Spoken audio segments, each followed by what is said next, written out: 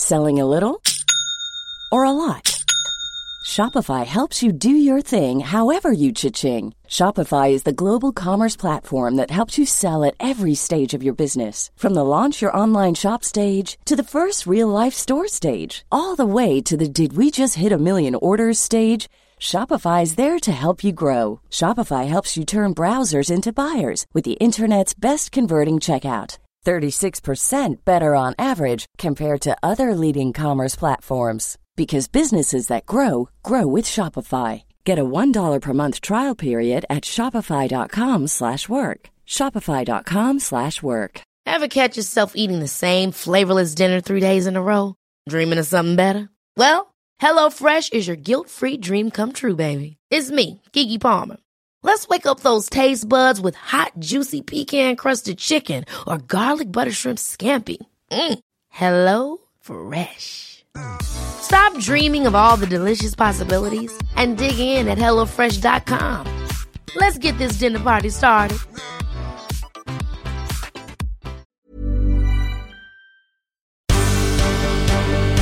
The Michael Reid Show podcast. Tune in weekdays from 9 on LMFM. To contact us, email now, michael@lmfm.ie. Good morning, it's Thursday and you're welcome to the Michael Reid Show with me, Cathal Dervan of the Irish Sun. Coming up this morning, we'll be talking to Sinn Féin's Louise O'Reilly on the latest revelations in the cervical smear scandal.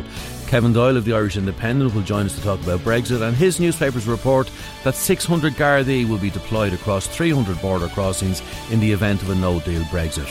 And Thomas Byrne of Fianna Fáil on the take-up of leader grants in Meath, and the Fianna Fáil SDLP partnership, which will be launched in Belfast later today.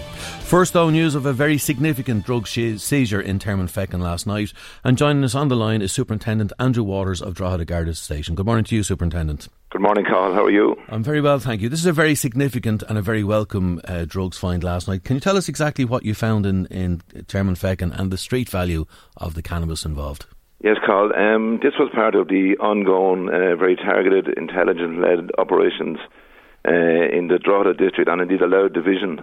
And a search conducted yesterday morning in the Termonfeckin area.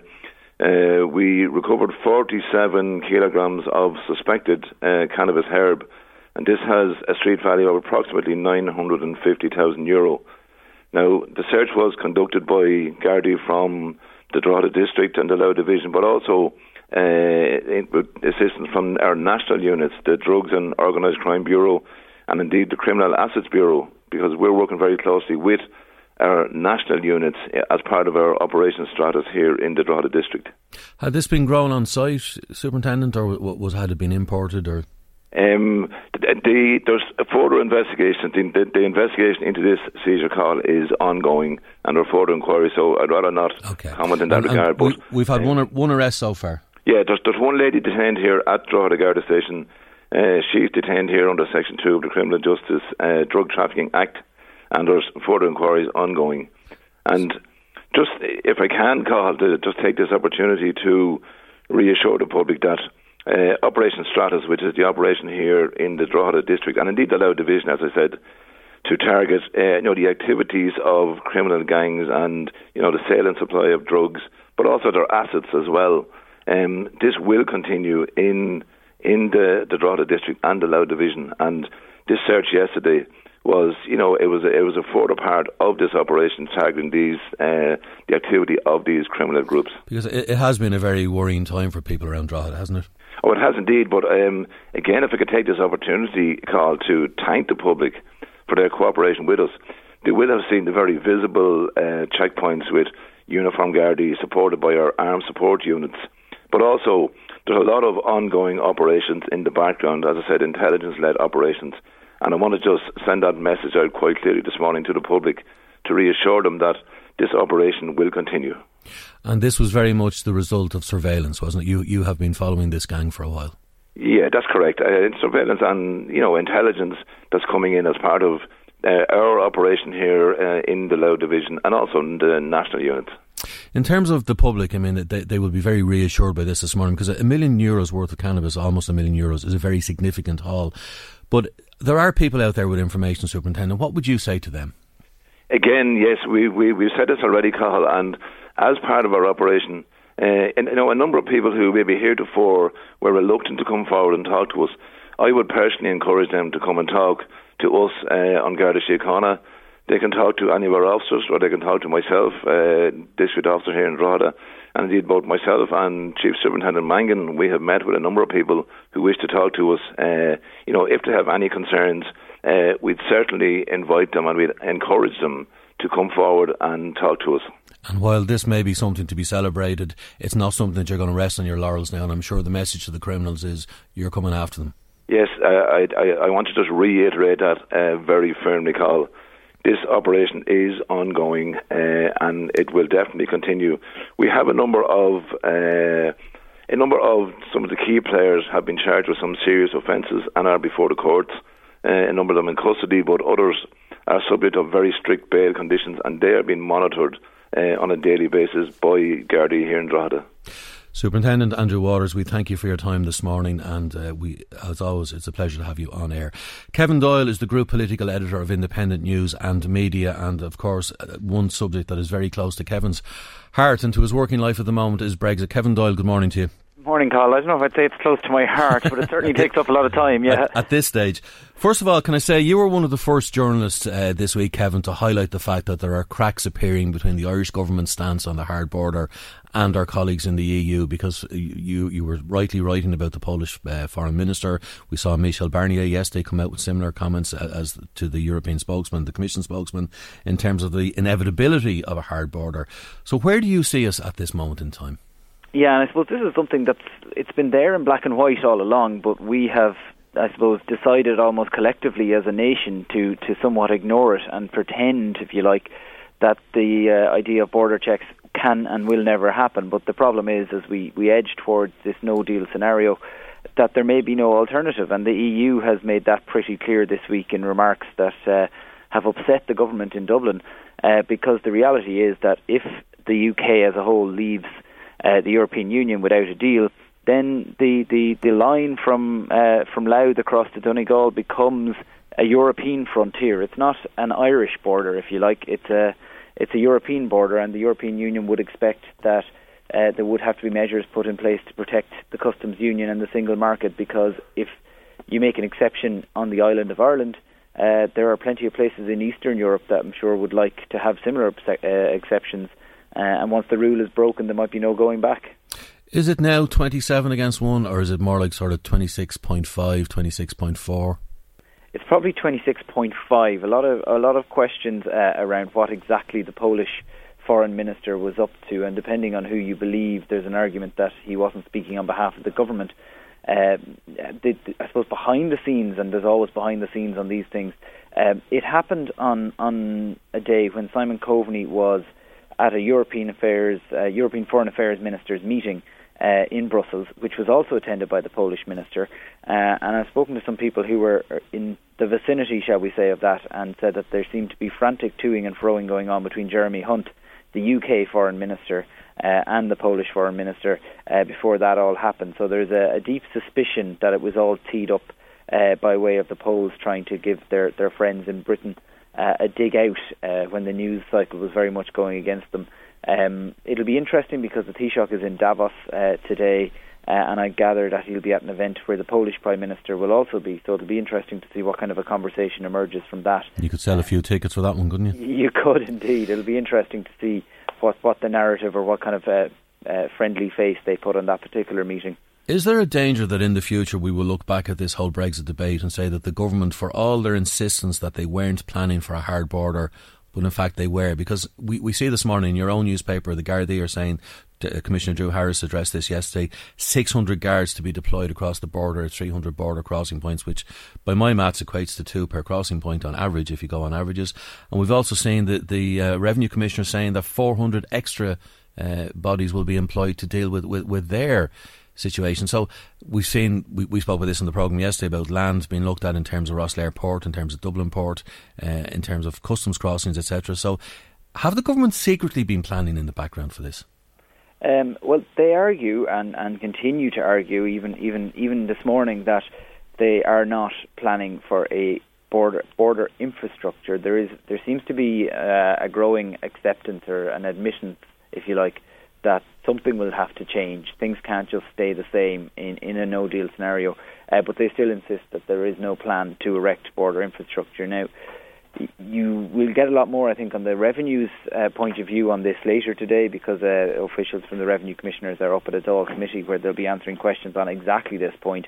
The argument they're putting forward is that this bulk up of officers will be more for the ports, for Dublin Airport, Rosslare, Dublin Port, rather than actually standing at some sort of a border post north of Drogheda.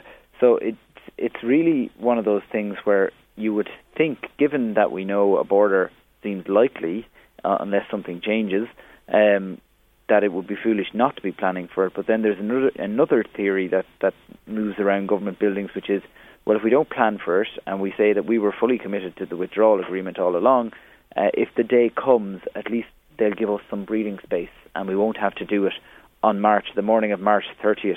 Will not be the day that the border might come back. So instead after that. So instead of Britain buying time, we're going to have to buy time. Exactly, and the pressure which is will come on preposterous. us.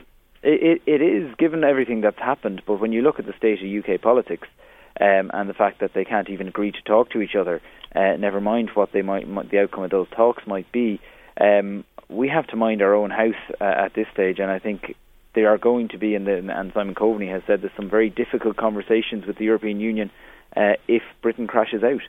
In terms of the resources involved, and one of the things that Revenue Chairman Niall Cody has said is that, you know, they will work, and Customs have said this as well, they will work as much as they can to ensure that any checks that are needed are done in the premises of importers or exporters, etc. But there's a cost factor involved with all this. I mean, who's going to pay for the 400 extra Revenue Commissioner staff? Who's going to pay for the 600 Gardaí to be deployed in the event of a hard border? Me and you, Cathal, that's the obvious answer. Have they budgeted for this, Kevin? Well, they haven't. Now, they say there are resources there. They have allowed for some extra customs officers, and I suppose the Gardaí will be doing it within current budgets, if you know what I mean. They're not going to have necessarily 600 new Gardaí. Gardaí who already exist, so they'll have to come from somewhere else. Which leads to a problem in under-resourcing in other areas. Exactly, and these are all the fallout problems that are going to start becoming apparent probably over the next 2 months, but more so over the next 6 months once things actually start to kick in. The reality is, if you don't put those customs officers there, life for businesses in this country has become intolerable, and that creates a whole different set of scenarios and fears about potential job losses, because businesses need to be able to continue trading with the rest of Europe and indeed with the UK. So if we as taxpayers don't fund the contingency plans, well, then it'll come back and bite us at a later stage. So this stuff has to be done, and I suppose the attitude is, okay, we still hope that the UK will agree to the backstop and to the overall withdrawal agreement, but it would be better to spend this money and never have to use all these custom officers than to not be ready for it at the end of March. And we've also seen this morning, Kevin, reports where Regina Doherty has admitted that the 20,000 Irish pension holders in the UK may see a problem with their pension payments. Yeah, I spoke to a good few people in government circles about this last night. She brought a memo to Cabinet on Tuesday, which we hadn't heard anything about until now, but essentially it's warning, as part of this omnibus, as they call it, of legislation that's been brought forward. One of the key areas within that is pensions, because there's huge numbers of British people living in Ireland who get a pension from the British state, and vice versa, Irish people living both in Northern Ireland and in England who are getting Irish pensions. The problem is that Ireland is well positioned to pass the legislation. They have it. Work is well underway for a long time on it. The UK has agreed to do likewise, so the situation can continue as it is right now. But there is no guarantee that the UK Parliament will be able to pass that legislation by the 29th of March. They have promised the Irish government that they fully intend to, but at this moment in time they can't guarantee, because of what is happening in the House of Commons, where day after day they just go in and row about deal or no deal.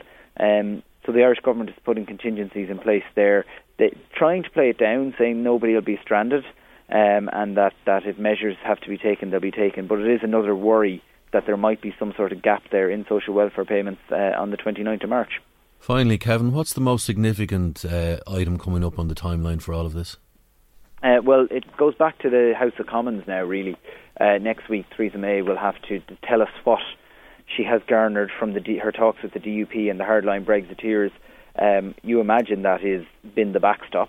And then she goes back to Europe, who will say no to her. And at that point, something will have to give. Either at that point we accept that there is no deal, or will the Labour Party make a play for a second referendum, or to at least delay Article 50 into later in the year, or perhaps 2020. So it really depends on what the Brits do next, to be honest.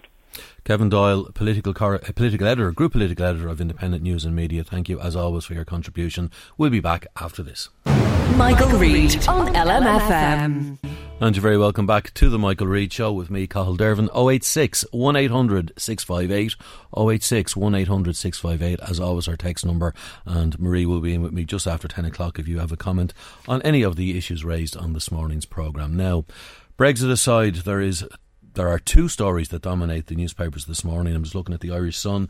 Michelle Devan's story: a number of smear tests conducted to allay fears over the cervical cancer screening scandal will have to be repeated. Taoiseach Leo Varadkar admitted to the Dáil yesterday. And we also have the overrun at the Children's Hospital. The National Children's Hospital is already €450 million over budget. Joining us to discuss this is Louise O'Reilly, Sinn Féin spokesperson on health. Good morning to you, Louise. Good morning, Cathal, and good morning to your listeners. This is a very disturbing day for women of Ireland.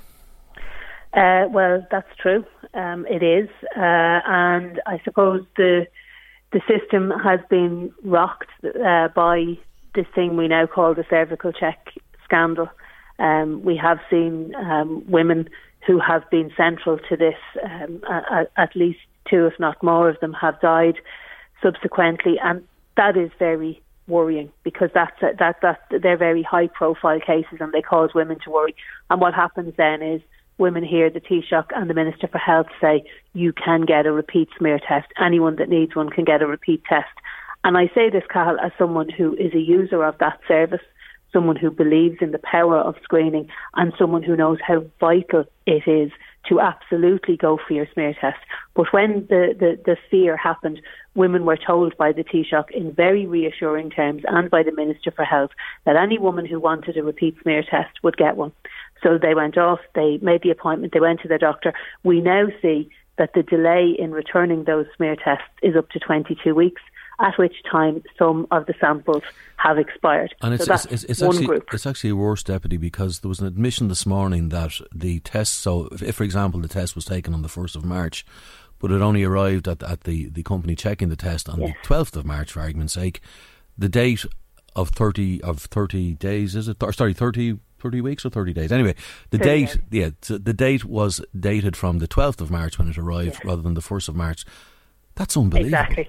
That is catastrophic in terms of a failure, because it's a very simple thing to do. So it is absolutely reprehensible that has not been done. But there is also another group of women now who have had to go for a repeat test, and who now have been told that there's 6,000 of those women who now have been told that they will be written to. So they're the cohort you're referring to. There's two cohorts in this. They're the cohort that you're referring to. The 6,000 samples will need to be retested. Those women are going to be written to in the next few weeks, and they will now have to go again for another test. And all this without being alarmist, Deputy, concern. Without being alarmist, anything could have changed in their circumstances in the time it has taken, even to write them to say they need to be rechecked. And that's why I would say, Cathal, to any woman listening this morning, please, if you are symptomatic, regardless of what result you may have had, or if you're waiting on a result, if you have any of the symptoms of cervical cancer, then go, or any symptoms at all, go to your doctor. That's what you should do. Have a chat with your doctor, because your GP, your family doctor, is the person who will be able to, have a one-to-one conversation and allay those fears. And I do want to say again, screening saves lives. It's really, really important. And I am absolutely furious with this government that what they have done is they have put in jeopardy the trust that women should be able to have in the cervical check programme. As I said, I'm a user of the service. My sister is, my daughter is, my friends are, my cousins are, my colleagues in Sinn Féin are, the people listening in are. We should have confidence in the service. And what this government have done, and the Minister for Health in particular, is he has, by over-promising and under-delivering, as he does with almost every single project that is left in his charge, he has undermined the confidence that women are entitled to have in our screening service. And that is what is wrong in this scenario. What we need to do is start building confidence within the system. We need women to be able to say with confidence that they have trust in the cervical check system, and they do. They trust their doctors. They trust that the samples will be well looked after. They trust the results when they get them. What has happened now is the Minister has overpromised and underdelivered, and he's left women disappointed.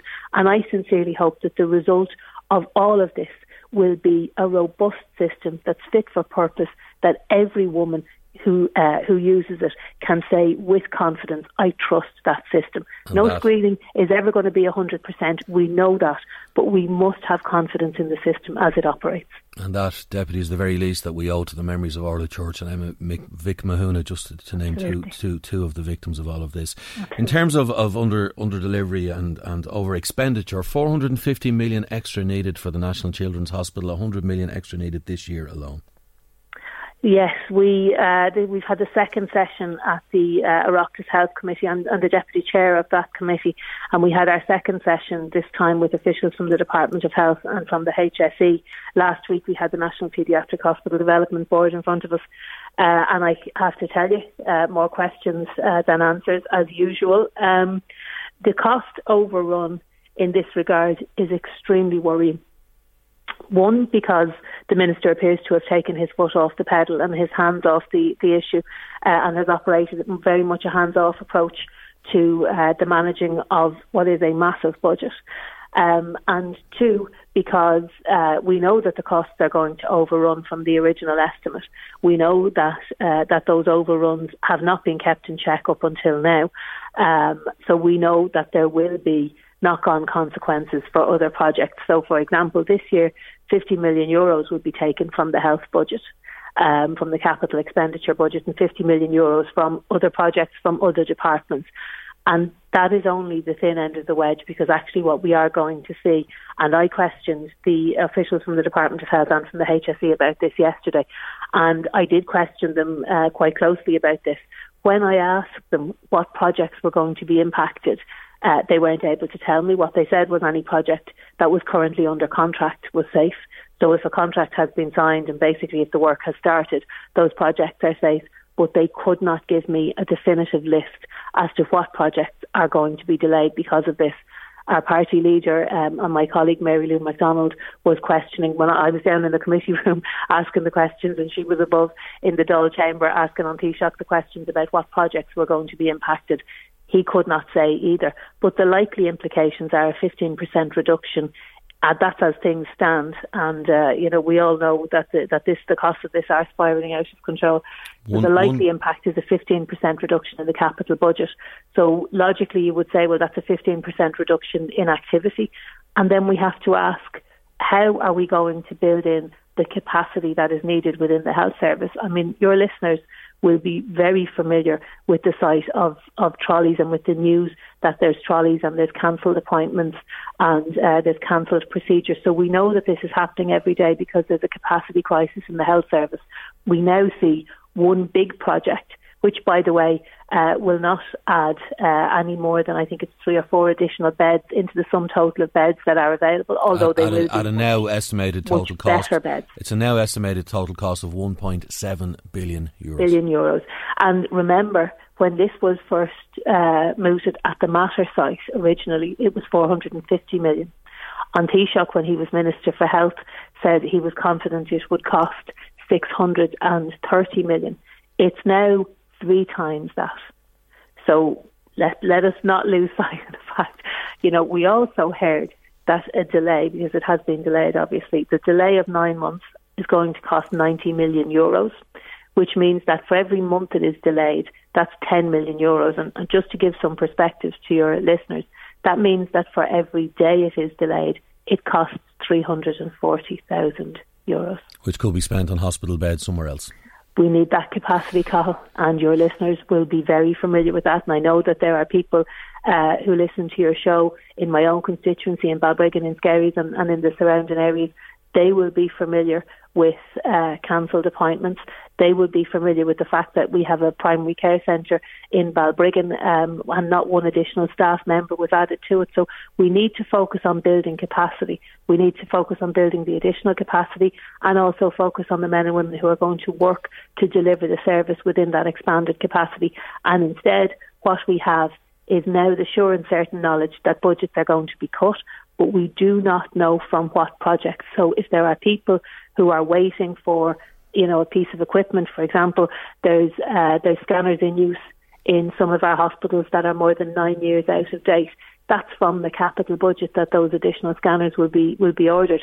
So we don't know where this order is going to come down, and we haven't been able to get any answers from this minister, who again was very quick to turn up to the photo opportunity to take a picture of himself with a little scale model of the hospital smiling, but not very quick to come out and answer questions when he's asked about the catastrophic overrun that's effectively happened on his watch. Can I ask you, Deputy O'Reilly, in terms of the talks which will resume today at the Workplace Relations Commission between the HSE and the nursing unions, Phil Hay yesterday, the INMO Secretary, said that there will be no deferral to the strike action on the basis of the talks that were there yesterday. Is there any hope in this strike being averted? Well, of course, but the hope will only come when the Department of Finance officials actually come to the table. And Caroline, I know I've spoken on this show many times, and a lot of your listeners will be familiar with the fact that I was a trade union official before I was elected to the Dáil. So I'm familiar with this process and I know how it works. You need to have meaningful discussions. So if you have the Department of Health and the HSE in the room, the paymasters are the Department of Finance and the division of the Department of Public Expenditure and Reform within the Department of Finance. They are the ones who can effectively make that decision. So but they will tell you, Deputy, with respect, that they are confined by the terms of the Public Service Stability Agreement, and the government are saying that if they were to implement the increase that the nurses are looking for, it will cost them €300 million. That's indeed the government figure, but the nurses themselves haven't put that figure on it. What they've said is we want meaningful negotiations. So as it stands, those negotiations cannot be meaningful because the people who ultimately have the capacity to settle the dispute are not sitting at the table. So the government have a very clear choice, and the Minister for Health has a very clear choice. He can head for confrontation with the single largest group within our health service, and the ones, let's face it, who do provide the frontline care. I mean, everybody says it. When you are in hospital, it is the nurse who is there. She's there when you wake up. She's there when you come into accident and emergency. And we all agree they do a great job. Yes, and the Minister has a choice. He can have confrontation with that particular group of workers. He can fail to address the recruitment and retention crisis. I mean, let's not forget, for every 4 vacancies that exist within the health service, there's 4 nursing vacancies, there's only 1 application. So they have made the health service a very bad place, a very unattractive place to work. Our nurses, and everyone saw that video online of the nurses in Australia, and what did they say? They said, give us a reason to come home. The Minister has within his power the resolution of this dispute. He needs to insist that the Department of Public Expenditure and Reform are represented at the table, and he needs to take urgent steps to resolve this dispute, because the alternative is the recruitment and retention crisis continues. The spend of €1.2 million every week on agency nurses starts to go up and up and up at an even faster rate. That's not good value for money. And the capacity that we need to ensure that the figure of 700 plus people on trolleys is not reached again this year as it was last year. If we don't build capacity, we cannot ensure that we will reduce the trolley numbers. So it's in the Minister's gift to have a confrontation with these people or to resolve the dispute and start to build capacity. And, politics is about choices. He needs to make that choice. I personally hope that he will choose to avert the strike action by agreeing a decent settlement with the nurses, and then set about the task of saying to those nurses in Australia, in England, in America and all over the world, we want you home. And to say to the nurses that are here, who are working hard every day of the week, we will pay you appropriately for the work that you do because we want you to stay. Our thanks as always to Deputy Louise O'Reilly, Sinn Féin spokesperson on health. We'll be back after this. Michael Reid on LMFM. This is the Michael Reid Show with me, Cathal Dervan, and we thank you as always for listening this morning. Our text number 086 1800 658. We're also available on WhatsApp using that number 086 1800 658, on Twitter at LMFM Radio, and across all social media platforms including Facebook. Now, over the Christmas period, 1,000 arrests were made by Gardaí as they cracked down on drink driving following the legislation change late last year. We have also seen, as we will discuss now, an increase in the number of off-the-shelf breathalyser units being bought by the public and utilised by them. Joining me to discuss all of this is Sheena Horgan, who's the CEO of DrinkAware. Good morning to you, Sheena. Good morning. First of all, have you seen any noticeable change, Sheena, in people's attitudes to drink driving with the new legislation? Absolutely. I think at the back end of last year, when the legislation came in at the end of October, we had a sharp increase in queries regarding the legislation. What are the changes? How does this affect? Does this mean there's no limit? What is the limit and everything else? So we did a lot of clarification around that. We've since now in January, because of the onset, as you said at the outset there's an awful lot more breathalyzers now in the market, just off-the-shelf personal ones. So we've had a lot of queries going, do they work, do they not work, can we use them, are they reliable? Which is why we issued a press release yesterday, really just cautioning the general public to say, the breathalyzers that are there, they can be informative, they can be helpful, absolutely, but we would caution people not to be overly reliant on them because the accuracy is yet to really be tested. There's so many out there in the market, and it's a really unregulated market in that sense. So our advice was to exercise caution. I have no great personal experience of these things, Shane, other than to know that they are available. But I'm assuming, and I have no figures either, but I'm assuming they're available in all price ranges. There's cheap ones, there's expensive ones, there's... Absolutely. A lot of retailers, a lot of chemists and online. So they are available very, very widespread and bound to grow because I think the legislation really it struck a chord, if you like, with the general public. And we already noticed from the likes of our website visits and calls to our lines and that there's a huge interest and people want to understand more about the alcohol they're consuming, what's a healthy guideline, what's not. They want to know how to cut back or to cut out, how to abstain and all of that. So there was that happening anyway. You add the legislation in there and that's an additional catalyst for people to really think about the morning after, the night out and what they need to do there to arm themselves with the right information. I think one of the concerns in particular that we would have is that, the only piece of science really that we can offer is it takes the body typically an hour to process one standard drink, but then that will vary from person to person, your metabolism, your gender, your height, weight, age, all of those things. So that was going to be my next question because I don't know how a factory worker in China can understand my metabolism, for example, but Absolutely. Your metabolism and my metabolism are going to be completely different, yet we can't, so you cannot rely on the same piece of equipment to give you the same answer. You can't. And even that figure of saying 1 hour, one standard unit causes problems in itself because we know from our own research that 98% of the drinking population do not know what a standard drink is and what the weekly healthy guidelines are as recommended by the HSE. So one standard drink is 100 mils of wine. So typically, if you're drinking at home, you'll have a probably nice large glass. There's loads of wine glasses on the market. Or if you're in a bar or restaurant, it could be 150, 175, even 200 mils. So wine is just a very good example of that. So I may think, okay, I've got to allow an hour for my standard drink, but that's one of my glasses of wine is actually 2 standard drinks typically. So that adds an additional layer of complication to it. So it is very difficult for people to understand.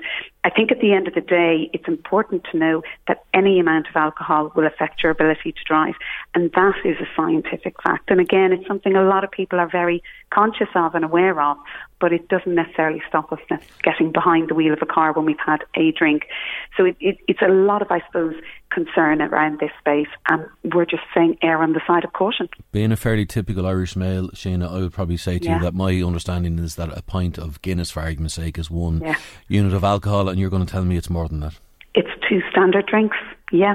Now, what I would say is go onto the website, so at drinkaware.ie, it's a very public-facing, user-friendly website. If you go onto the website, we have an online calculator, and that will, if you just key in female night out, 2 glasses of wine and whatever kind of percentage is there, it will then tell you how many standard units that is. So you standard drinks, that is, so you can kind of work back. So the calculator is there to help people understand better what they're consuming. And when you have that knowledge, then at least you have some control over what you're doing. And thinking about, the main thing is thinking about when you're going on a night out, thinking about the next day. Where do I have to be the next day? Do I have to drive? What time am I going at? How late? And we are seeing an increase in next morning checkpoints, aren't we? Oh, completely. And I know that's causing furore, but having said that, while there is a furore over it, I think the Road Safety Authority figures that 1 in 10 drinking under the influence arrests are occurring between 8 a.m. and 2 p.m. So that is the morning after.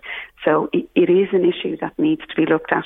But, that said, certainly from our point of view, when we're seeing, 400% increase in people going to our website in the month of December, which alone tells you 110,000 people are interested in looking for information.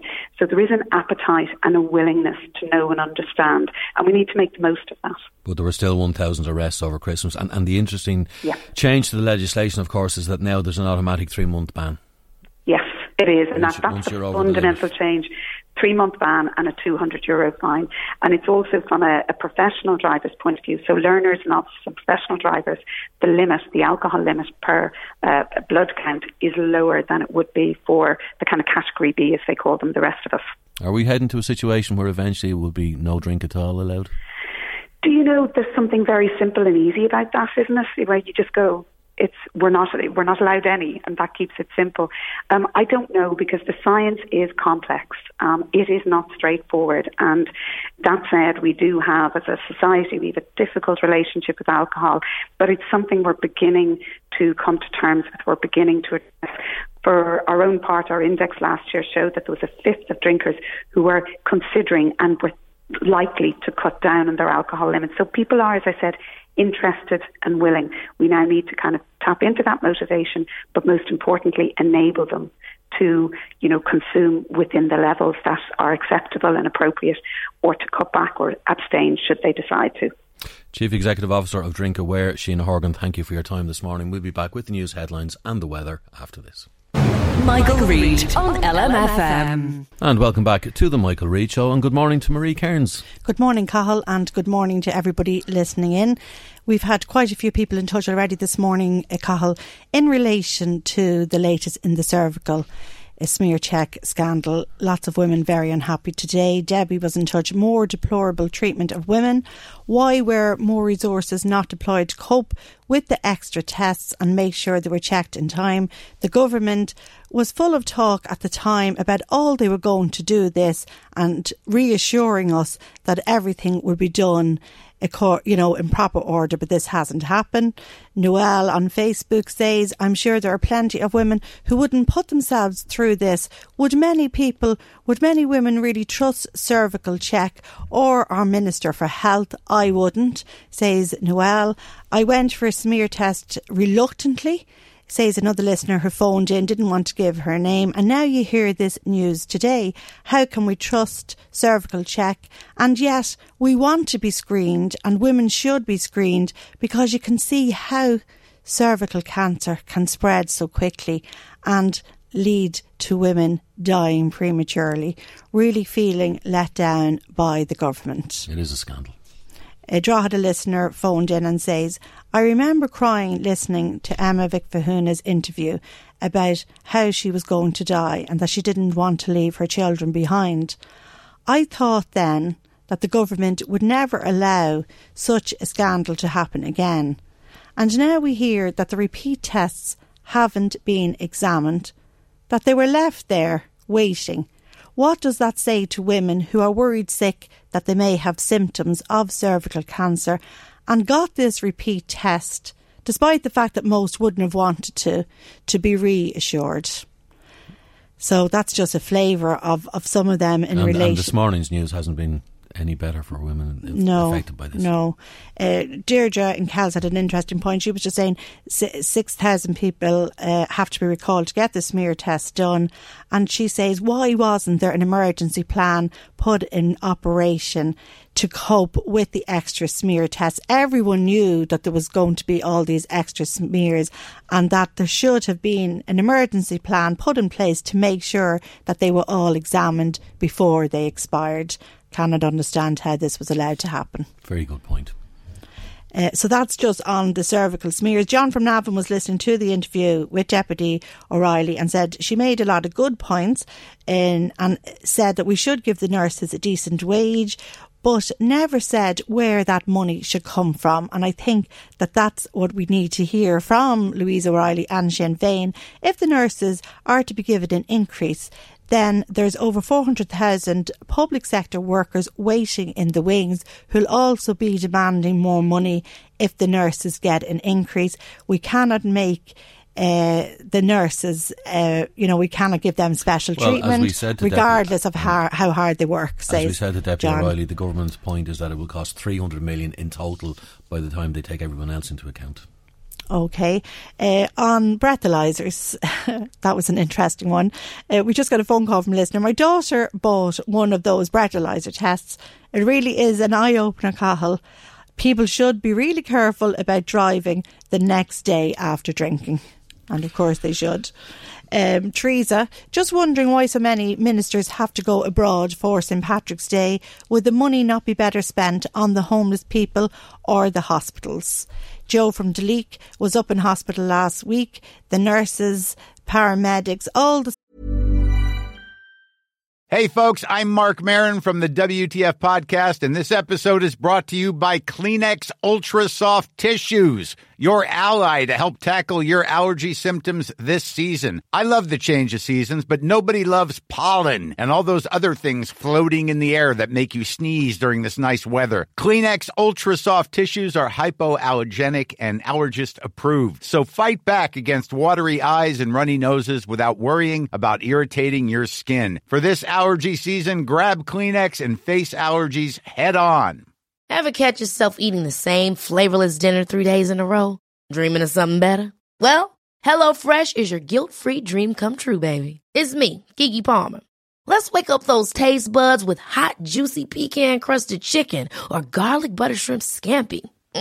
HelloFresh. Stop dreaming of all the delicious possibilities and dig in at HelloFresh.com. Let's get this dinner party started. It's that time of the year. Your vacation is coming up. You can already hear the beach waves, feel the warm breeze, relax, and think about work. You really, really want it all to work out while you're away. Monday.com gives you and the team that peace of mind. When all work is on one platform and everyone's in sync, things just flow. Wherever you are, tap the banner to go to Monday.com.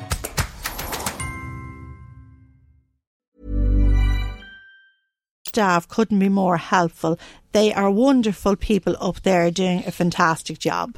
Absolutely. And I think one of the reasons, by the way, that so many ministers are going abroad this year is because of Brexit. They want to make a point. They want to be seen abroad. They want to be seen all over the world, but particularly in other EU countries. Okay, speaking of Brexit, Margaret says, finally the truth is out there. There will be a hard border. If there's no deal, what is going to happen, that there will be a hard border. Our government has been asleep, says Margaret. Or did they think the EU or the UK would worry that much about Ireland that they would cave in? She feels that the EU have hung us out to dry. And I mean, she's not too happy at all. Another listener on what we were talking about yesterday in relation to GAA pricing and the cost of tickets going up. This listener, Niall, says, GAA pricing is a disgrace. Have been involved with GAA for the past 40 years and they are pricing tickets out of reach of genuine supporters both at club and county level. It's no wonder we are known as the Grab All Association. Regards, Niall. You heard that phrase yesterday, didn't you? Yeah. And it's going to be interesting, Meath against Tipperary, Louth against Longford this weekend. It'll be interesting to look at the figures. And Pat from Balbriggan. And Monaghan against Dublin, that has to be said. Okay, Pat from Balbriggan. The GAA says that they don't want to be giving out change in coins. What an excuse. They should, that everyone should just pay and not have to give change. It's Saturday and Sunday we will see the fruits of that. A couple of quick comments before we go to the beef industry. Do you want to take another couple? Please. Okay. Headline prices, another listener says, for the National League will be increasing by 33%. Why such a big hike? Why could they not just, if they had to put in an increase, could they not just put it up by €1 or €2? It seems like an awful lot. And another listener said that yesterday as well. The point they were making was that it would lead to confusion at gates in terms of coins and trying to give change, etc., etc. So. Pat from County Louth says he was listening in yesterday to the interview with local journalist Paul Murphy and about that survey that he did in Trim District Court, and I suppose the findings that were focusing on the no insurance, people being convicted for driving without no insurance. And he says the number of convictions is terrible. I'm driving over 50 years and my wife the same. We have had no penalty points, no accidents. Both of us, we don't have new cars, just the same old cars, and our insurance has gone up by 100% each. Why is this? We don't understand it. The only thing we can put it down to is age, which is scandalous if that is the case. Although I don't agree with it, I would be inclined to take a chance, but I wouldn't. I can sympathise with people, though, on the cost involved.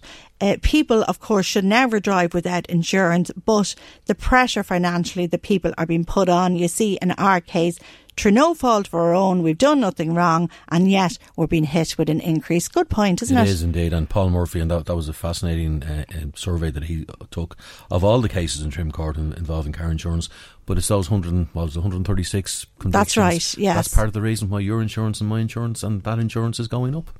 Another listener says that we should come down hard on those who don't take out insurance, because if you're involved in an accident, you'll end up having to cover your own costs. Absolutely, and there is a clampdown, and only rightly so, as we discussed yesterday with Paul Murphy. Now, there's a meeting in Navan tonight by the new farmers group, and this farmers group is Meath Beef Plan. Beefplan.ie is their website, and joining us to discuss this is Paul Fitzpatrick. Paul, good morning to you. How are you, Colin? How's things? And thank you for your patience. In terms of the meeting tonight in Navan, first of all, tell us where the meeting is and what time.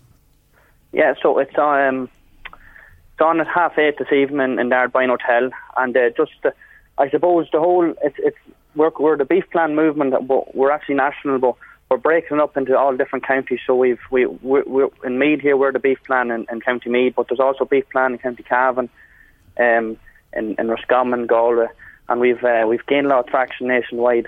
But I suppose tonight we're gearing up to gain support from Meath farmers, Louth farmers and Dublin farmers. Now tell us, Paul, because I had a look at your website last night, and on your website there's a report that says this is a new roadmap by farmers for farmers. Explain that to us, please, and what's the history behind this? What was the relationship between farmers and the beef industry? Yeah, well, I suppose just to tell you where the group originated from. We set up as a group in County Meath back 3 years ago. I suppose since then 3 years have passed, we came to the conclusion that we needed more support, and we needed to gain traction, and the only way we could do that is to get as many farmers behind us as we could. We believe that to gain more respect, we need numbers behind us. So we're hoping to get to 40,000 farmers nationwide. We believe the beef price isn't a true reflection that we should be getting, but we're looking for more respect within the industry. Because so it's a very difficult time for beef farmers, isn't it? Yeah, look, there's people losing a lot of money at the minute. There's people breaking even. All we're looking for is the cost of production plus a margin. We're not looking for a big price for beef. We're just looking for a true reflection of what we produce. We're producing a prime product there. We're heavily regulated with Board BIA. We believe our beef should be marketed more into niche markets. And as I said, look, we're just looking for that cost of production plus a margin. We're fighting for every farmer out there, the small farmer, the bigger farmer. We're not taking any particular side. We're hoping there that we can bring every farmer on board and try and meet every farmer's needs as much as possible, and just try and get that bit of a margin that we think we deserve. So in many ways, if you guys work together when you go to sell on to processors or whatever, you can get better prices and you can get a better sustainability for your industry. Yeah, exactly. That's what we're looking for. We're also looking to set up purchasing groups in every county so we can get the numbers behind to have more buying power. so we can get better prices to reduce our costs. We're also looking to set up the producer groups where we get farmers to book all their cattle through one person and possibly try and gain a bit of control in the cattle industry again. We're just trying to get that bit of control back in. We as farmers believe that we've brought this industry where it is now. We're employing a lot of people, and unfortunately us as farmers aren't getting the price we deserve. Finally, Paul, I read again last night when I was looking into this that one expert described this as the last chance for suckler and beef farmers in Ireland. Is that a fair comment? Yeah, it sure is. You take it. A lot of people a lot of the suckler farmers at present are part-time farmers. They're coming home after a long day's work. They're going out. They're doing a lot of late evenings and that, and it's just not adding up. Them smaller farmers are going to, over the next couple of years, I think they're going to be gone, and unfortunately it's looking like the dairy industry is taking over.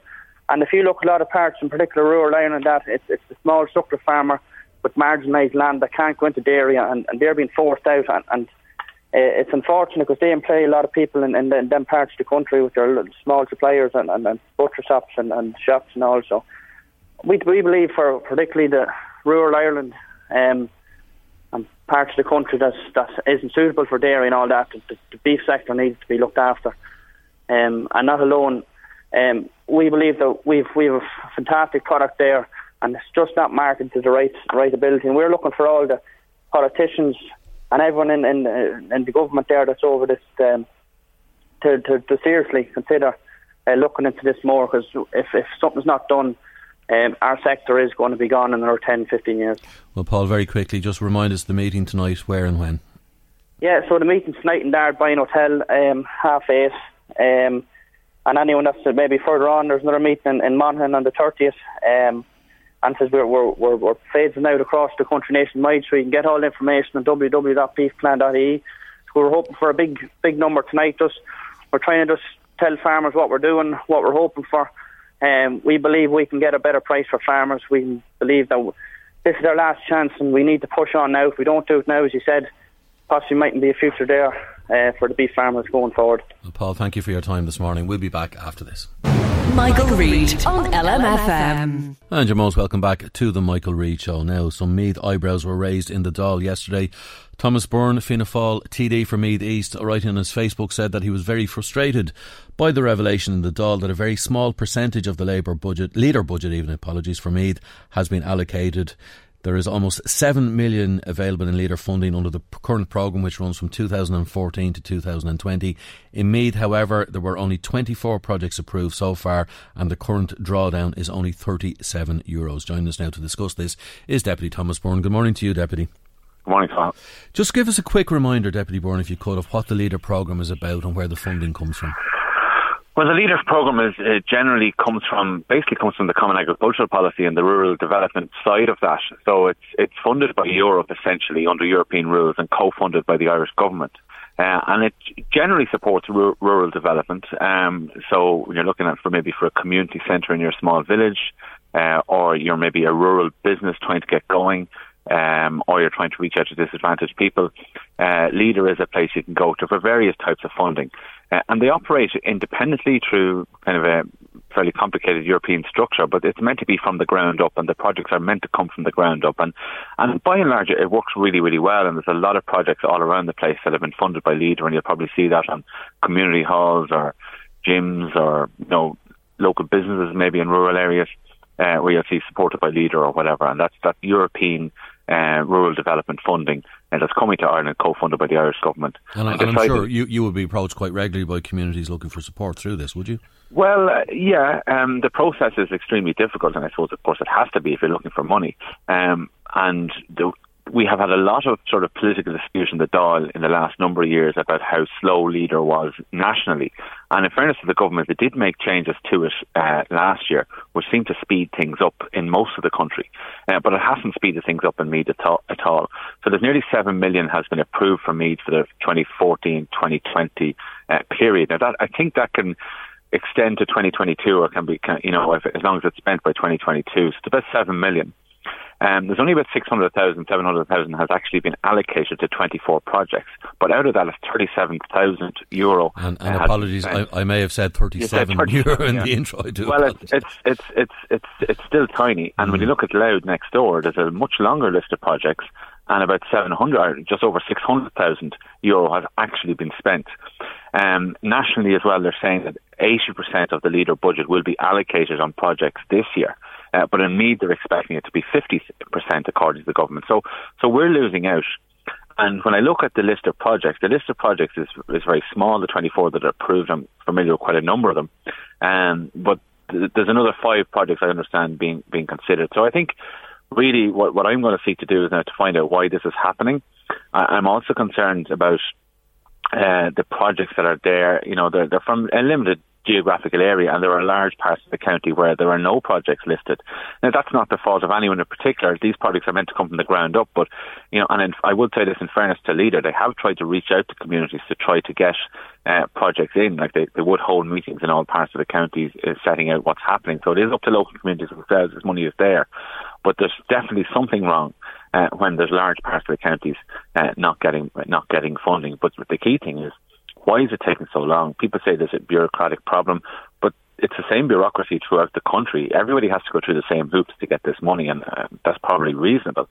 But there's a particular difficulty in Meath, so I'm going to be arranging meetings now in the next week or so to try Do we know, Deputy, if the impasse between the number of approvals and the small drawdown, is that due to just the structure of the system, or is there something else at play here?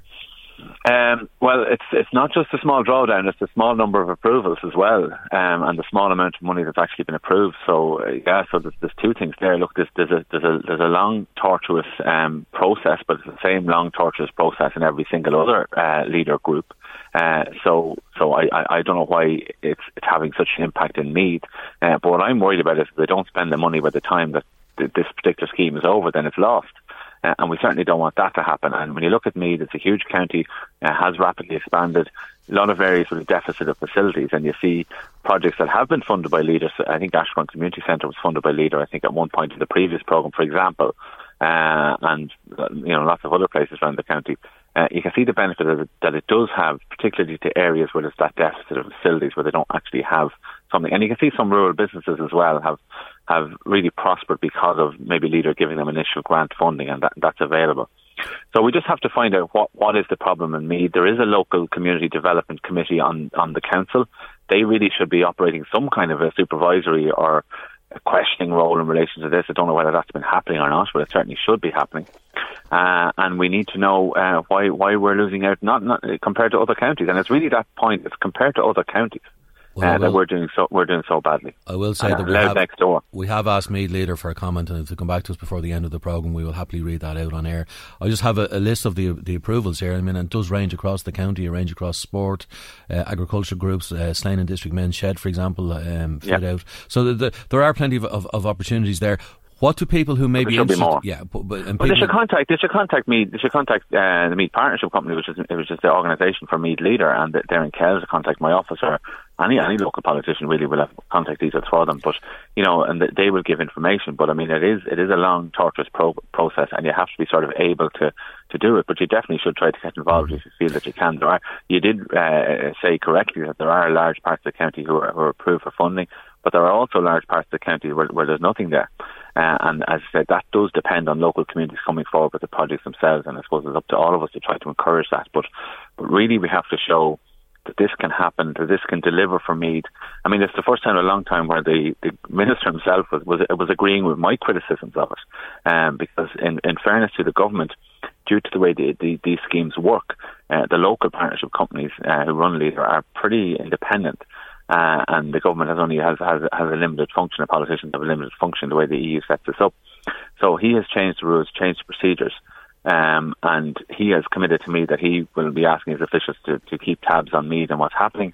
I'm certainly going to be keeping tabs on him and the Dáil the next time oral questions come up, and every time it does, because we need to make sure that our fair share has been allocated. And the fair share that's already been allocated to the county is actually allocated to individual projects and clubs, and is in fact spent.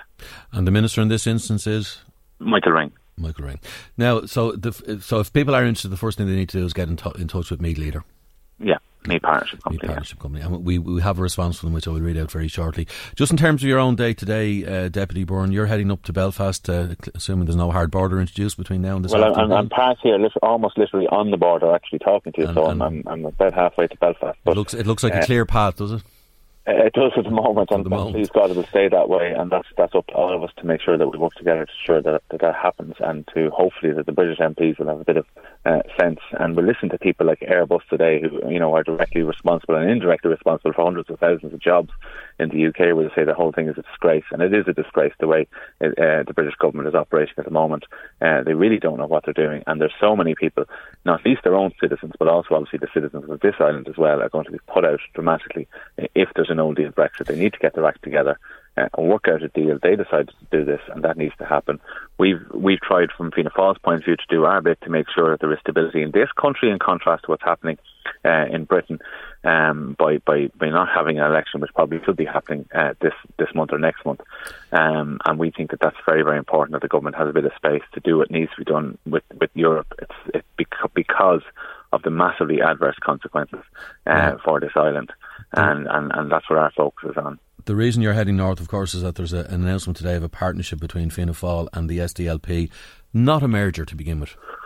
No, it's not. No, it's not. It's a partnership. I mean, Fianna Fáil is a party, the SDLP is a party. Both have, very, very honourable and proud traditions. A lot of Fianna Fáil members over the years would have worked in partnership, if you want to say it like that, with the SDLP, canvassing. I've done it myself, even when I was in college. Trying to support them and support that, mainstream nationalist voice in the north, which, by the way, up to about 15 years ago was the dominant nationalist voice. And to be fair, politically, in terms of vote winning, the SDLP did kind of lose their way in the last number of years. But I think part of our role is to make sure that there's, a return to a focus on bread and butter issues in the north of Ireland in particular.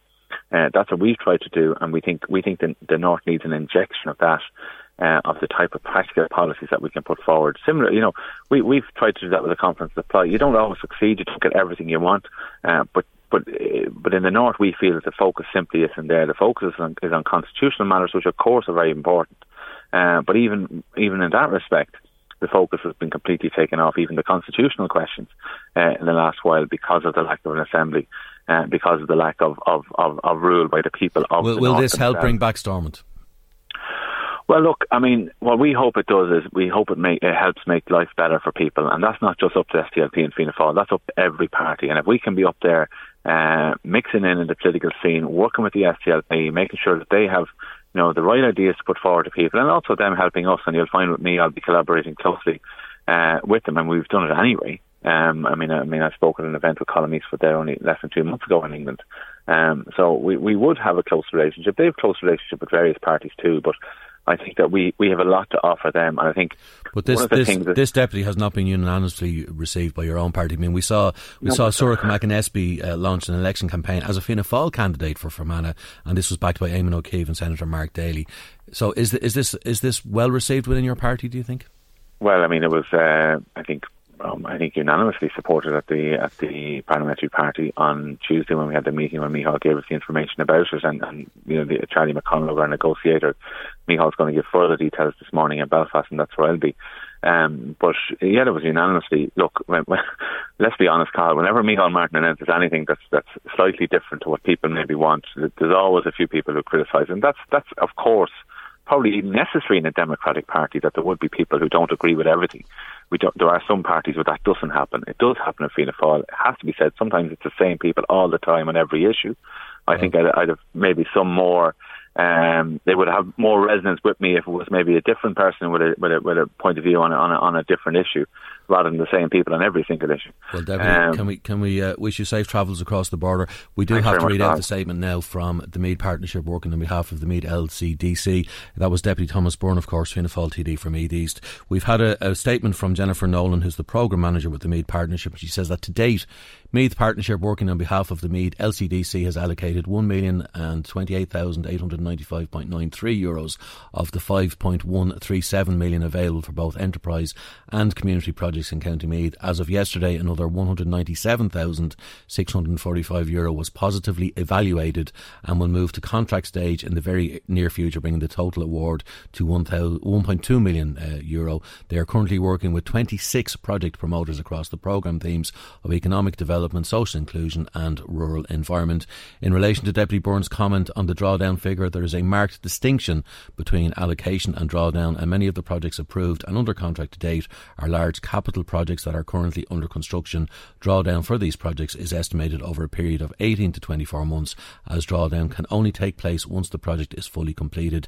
Based on the number of applications on hand and the level of quality applications likely to complete this year, we are confident that all funding will be allocated within the time frame of the programme. We are very much open for business and will continue to animate and promote the programme across the county of Meath in 2019, and she hopes that the feature this morning on the show will drive interest and inquiries for the Leader programme here in County Meath. Finally, we do acknowledge, says Jennifer, that the Leader programme nationally was somewhat slow to allocate funds, but this was acknowledged and accepted by both Minister Humphreys and Minister Ring, in that 37 substantial rule changes have now been made by the department to the programme's operating rule, and this has facilitated greater access to the Leader programme for local business and local community groups. If you would like more information on the Meath Partnership as part of the Leader programme, go on to their website at meathpartnership.ie. That's meathpartnership.ie. We'll be back after this.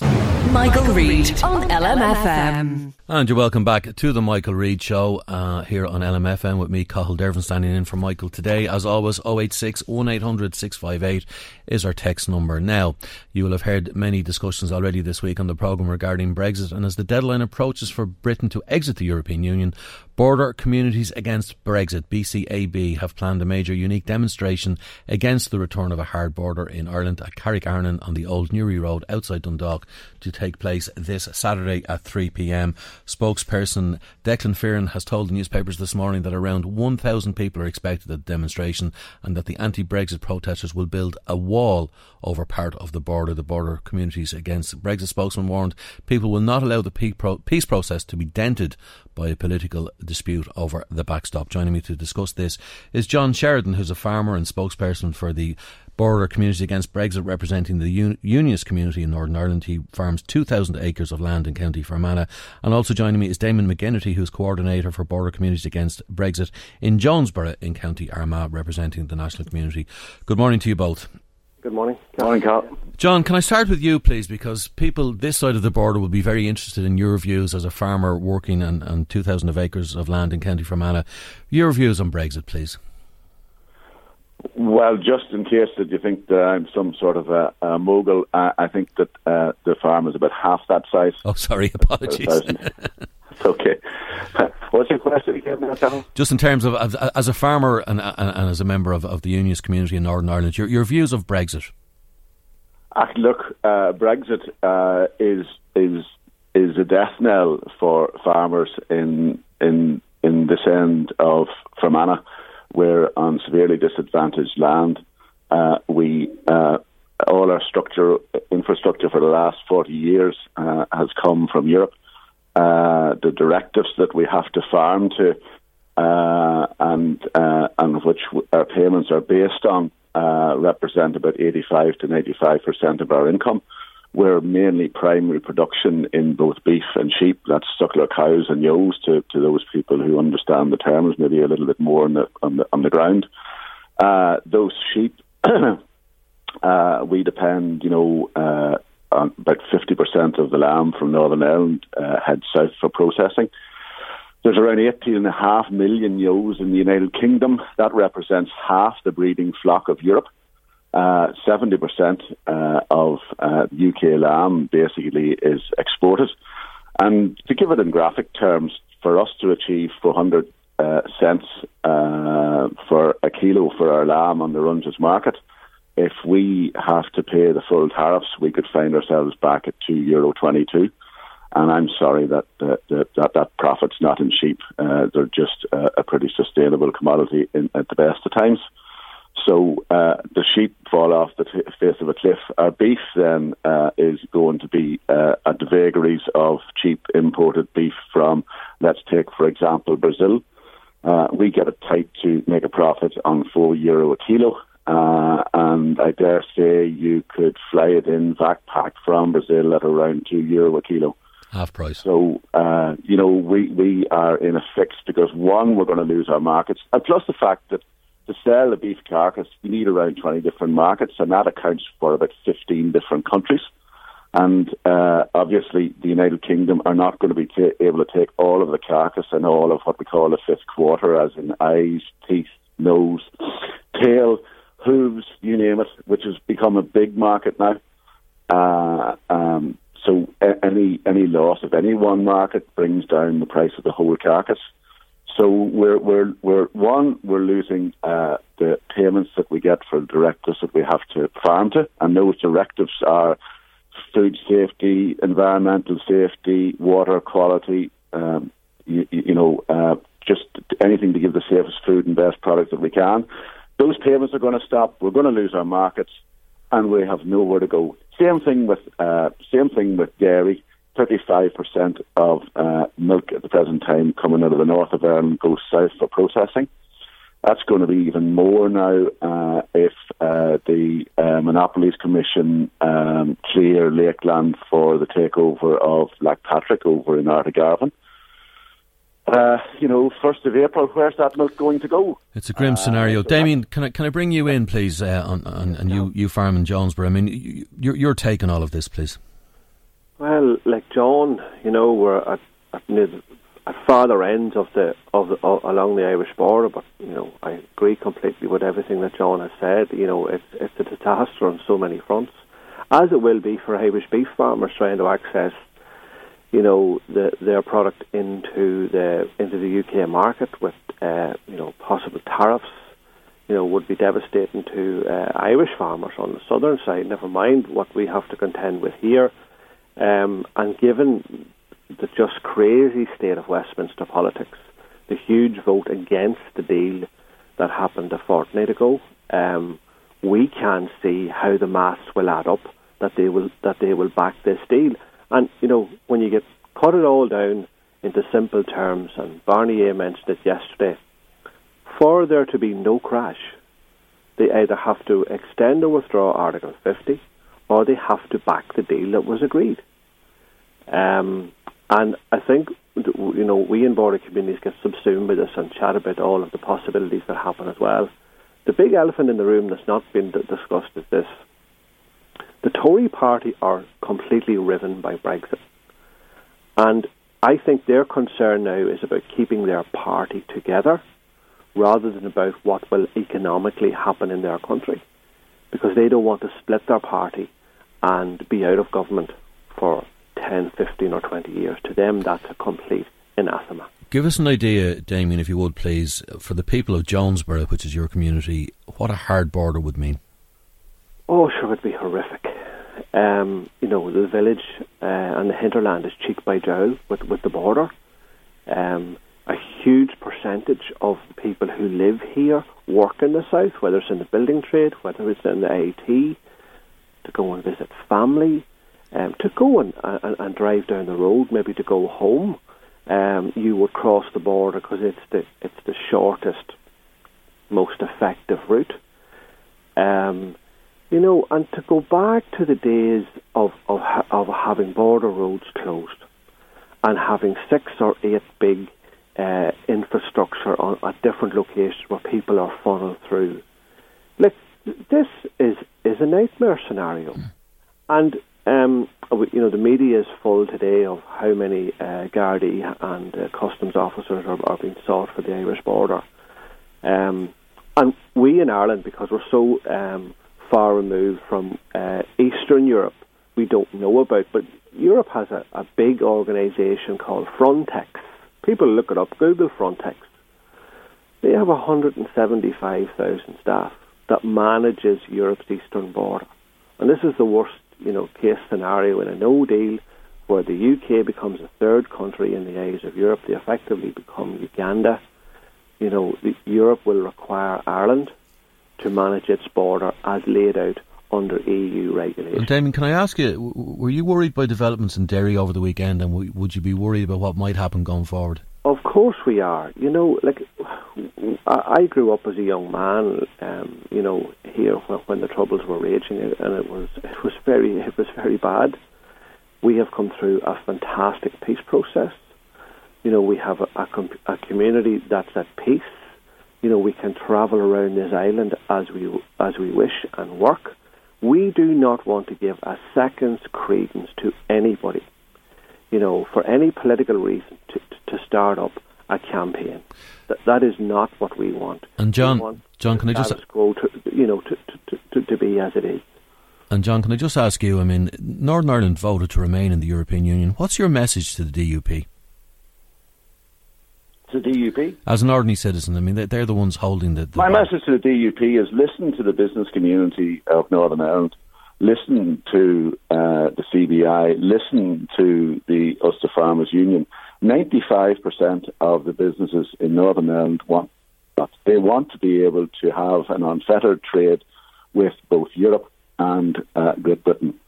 Listen to 70% of the community, people whose jobs depend on having a backstop in place, people who have to pay their mortgages, who have to pay for the payments on their cars, who have to pay for their children going to school, to college, to universities.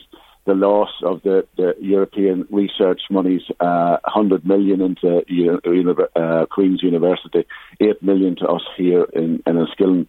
Listen to the people and for God's sake represent them and don't be looking just to prop up a political party at the expense of the country that they're supposed to represent. Do you think down the road this will prompt a referendum on a united Ireland? Well, I have always thought that Brexit would be the catalyst to prompt some vote on Northern Ireland remaining in Europe because it's the most integrated area of any area of the United Kingdom with Europe. Europe did a mapping exercise in early 140 different avenues of integration, and they found that was only the tip of the iceberg. When you drill down in, it gets more and more and more and shows the integration. And you were talking about what a border would mean in Jonesborough or Belcoo or Black Lion here. For goodness sake, there are lots of husbands and wives, and the husband's working in the north and the wife is working in the south, or vice versa. People have to get to their work. Huge amount of people from halfway from Manorhamilton halfway to Sligo, a lot of the west, travel through the unapproved route here at Black Lion and come back out into the north and go back out into the south, either at Swanland Bar or Derrylin or going straight on ahead to Dublin. It's an integrated economic island. It's one of the most progressive economies now in Western Europe. And here we have Brexit brought onto us by a Tory rump who don't care about us at all and are quite happy to see us as collateral damage. Well, finally, Damien, could I just ask you, and apologies, we're running out of time, could I just ask you, Damien, to remind people about Saturday, where the demonstration is on and what time? Thanks, Cal. Well, our demonstration is at 3 o'clock on Saturday. It's just north of the Carrickdale Hotel on the old Dublin Road.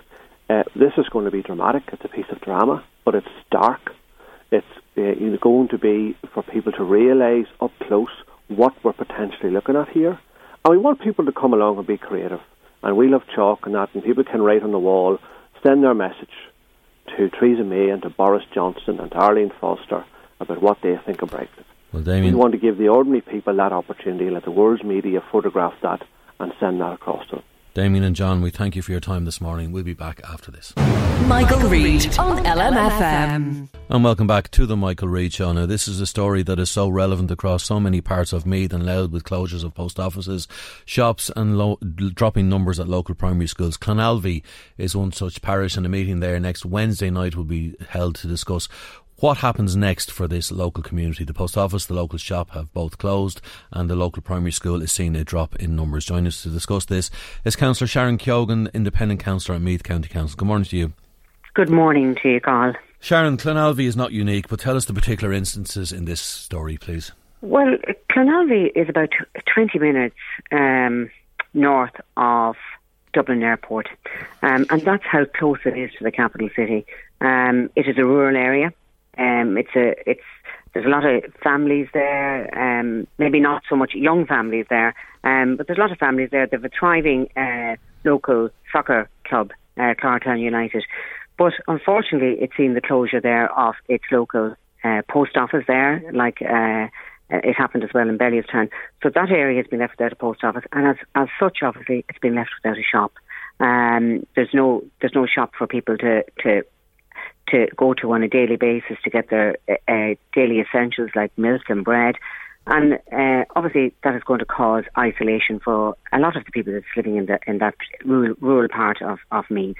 And does the meeting next Wednesday night in the primary school, does that signal the start of a kickback for the area? Well, look, that's what we're trying to do. I mean, a number of people are very concerned about it. Obviously, the numbers in the school have been dwindling for the last number of years, and it's particularly quite low at the moment. And that is obviously causing real concern for the Board of Management that's there, and the school, and the parents that are sending their children to that school. So I suppose really, I've invited all the Meath East TDs, Thomas Byrne, Regina Doherty, and Helen McEntee to the meeting. I've also invited Meath Leader to the meeting as well, to see how best we can address the issues and find some solutions for this particular part of the country. This is a very historic place as well, and we have 4 knocks in Clonalvy. So how can we regenerate that community there? But you need the support of the community next Wednesday night as well, don't you? Absolutely. We need the support of the community there next Wednesday night. I mean, we don't even have a flexibus service in that area for people to go to the local Stamullen or the local Barbriggan or to Navan or to Drogheda. So these are things that we need to look at, how we can best serve the people of Clonalvy and what we can do for them to address the stark realities that's now hit the community there.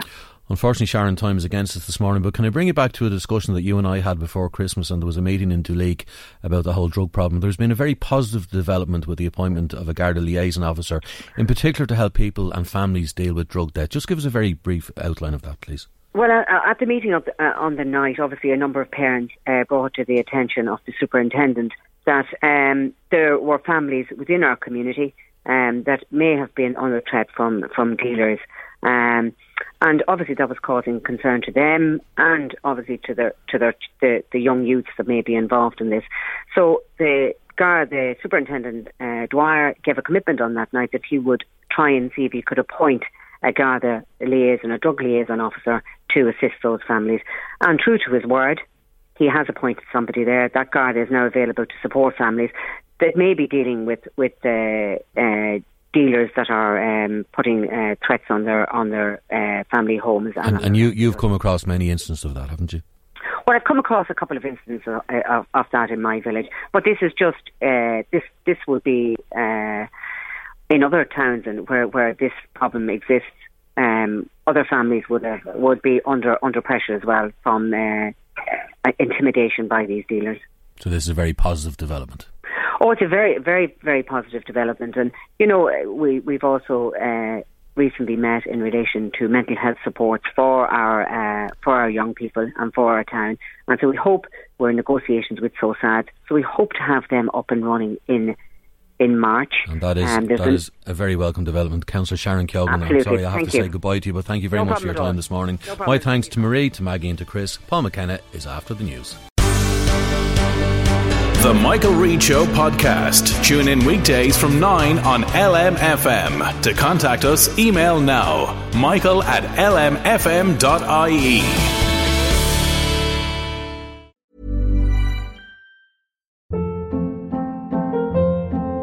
Hold up. What was that? Boring. No flavor. That was as bad as those leftovers you ate all week. Keke Palmer here. And it's time to say hello to something fresh and guilt-free. Hello Fresh. Jazz up dinner with pecan-crusted chicken or garlic butter shrimp scampi. Now that's music to my mouth. Hello Fresh. Let's get this dinner party started. Discover all the delicious possibilities at HelloFresh.com.